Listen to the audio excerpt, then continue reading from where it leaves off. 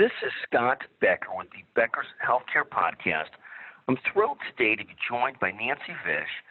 Nancy is the president and CEO of the Baylor Scott & White Heart and Valve Hospital, located in Dallas and Fort Worth. She's also the chief nursing officer. Nancy, take a moment and introduce yourself, then we'll talk about the hospital and talk about a lot more. Sure. Well, thank you for having me, Scott. I am the President and Chief Nursing Officer of Baylor Scott & White Heart and Vascular Hospital here in Dallas, as well as in Fort Worth. And I serve in that role and have been here for a multitude of years.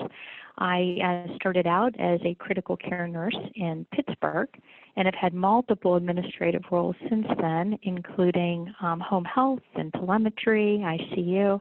And I opened the hospital as a chief nursing officer and progressed to becoming the president while holding that chief nursing officer title.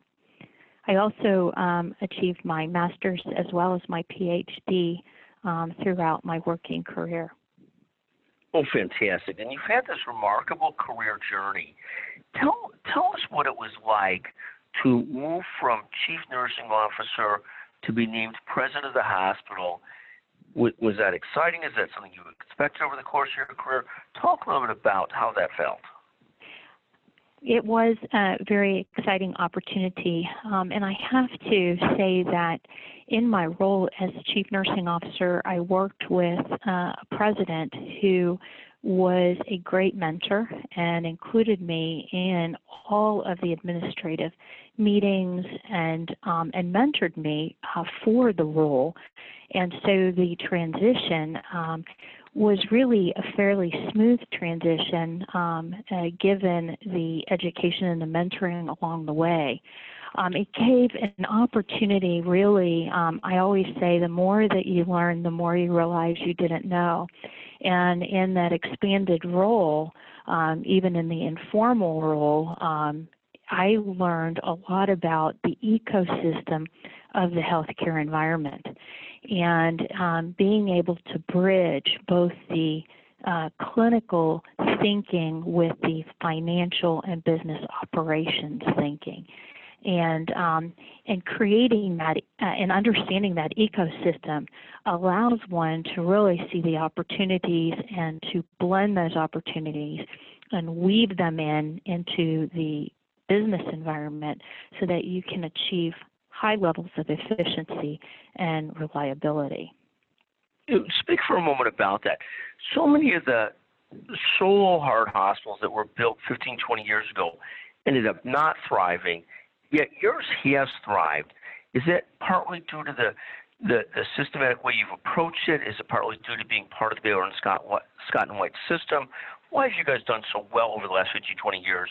Well, so few of the standalone heart hospitals have thrived.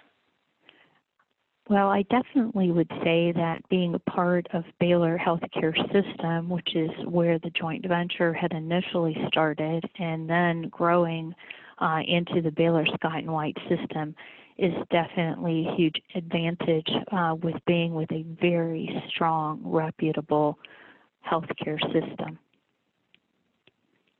When you look at this coming year, 6 to 12 months going forward, obviously it's been a crazily challenging time with the pandemic and COVID-19. What do you view as the top 3 to 4 priorities as you look at the next 6 to 12 months?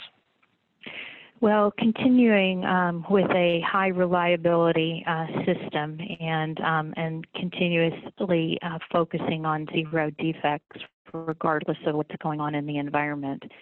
It really, one of our areas that we focus on is a partners in care culture and philosophy so that each specialty understands what they bring to the table to achieve high quality outcomes and exceptional patient care experience, and focusing on that core commitment and the why of what they do and how that connects to the overall outcomes. I think in today's world, this is a time where you are really relying on characteristics of adaptability as well as high emotional intelligence. And we do spend a lot of time speaking with our team members at all levels about emotional intelligence and the ability to adapt in this environment that we have today.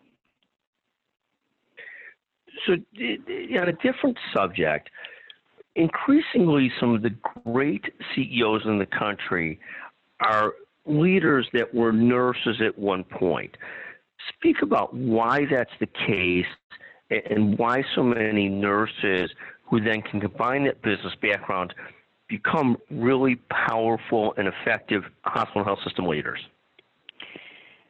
I would say that you're starting really at ground level in understanding the experience with the patient and the opportunities that exist in efficient care and cost savings and the importance of decreasing variability, the importance of retention and lowering your staff turnover, what you're focusing on to create a high reliability system. All of that combined, and then as you move into leadership positions within nursing, you are running many companies. So as you progress, whether it's a nursing unit or you get a procedural unit, sometimes the amount that you are dealing with from a gross income level just for a procedural area is more than some small companies in your local area, in your city. And so you are really running many companies, and most nurses start to lead and take on more than one type of unit. And I would say that that progression continues to create a very strong business person in that role. And you have the inside as to where the opportunities are to leverage for cost savings, efficiency, and all the while ensuring that you have great outcomes and zero defects. So all of that combined, you are creating CEOs as these nurse leaders continue to grow in their roles over time. And then you're understanding also in that whole ecosystem is everything from budgeting, you're already purchasing in those roles, you're looking at documentation coding in those roles, you're looking at care coordination as part of the role. So it really does set a strong foundation for a business leader. Thank you. And take a moment. You've combined this great leadership career with great empathy. Take a moment on sort of what 2 or 3 or 4 pieces of advice you would give to emerging leaders. The number one advice that I always give people is self-reflect on what your values are and stay true to your values. Remain unwavering for truth and the commitment to excellence and holding others accountable. And appreciate the value of each of the specialties in healthcare and what they bring to the table, capitalizing on that so that you can achieve those high reliability outcomes. Continuous learning is always important, and focusing on process improvement. And all the while, always having the ability to adapt and resilience, especially in this changing environment that we're in. And I mentioned it a little bit earlier, is investing in your own personal growth and investing in the growth of the team members that you have around you. I think that we all have learned and been mentored from great people, and we have an obligation to pay that forward. Thank you, and just fantastic. And let me ask you a question about the self-reflection, the ability to self-reflect and keep learning. Any specific ideas and thoughts on that self-reflection and how you do that effectively and usefully? Always asking for input and having a great networking team around you. I think that as you seek out input, as well as whether it's formal or informal, and then certainly reading and networking, belonging to boards, belonging to organizations, both your professional as well as those in the local community. you learn from other people. You learn from watching other people. You learn from other leaders and seeking out the advice of other leaders, both in your own industry as well as outside your industry. So I think sometimes we get caught up in the fact that we have to learn from like people.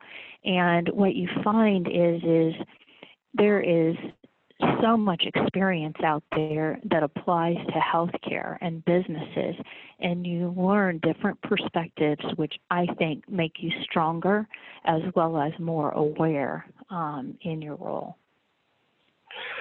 Thank you very much. Nancy Vish, what a pleasure visiting with you today, as always. Just a magnificent career, inspiring to all of us. Thank you so much for joining us today. Just terrific. Oh, thank you, Scott. Have a great day.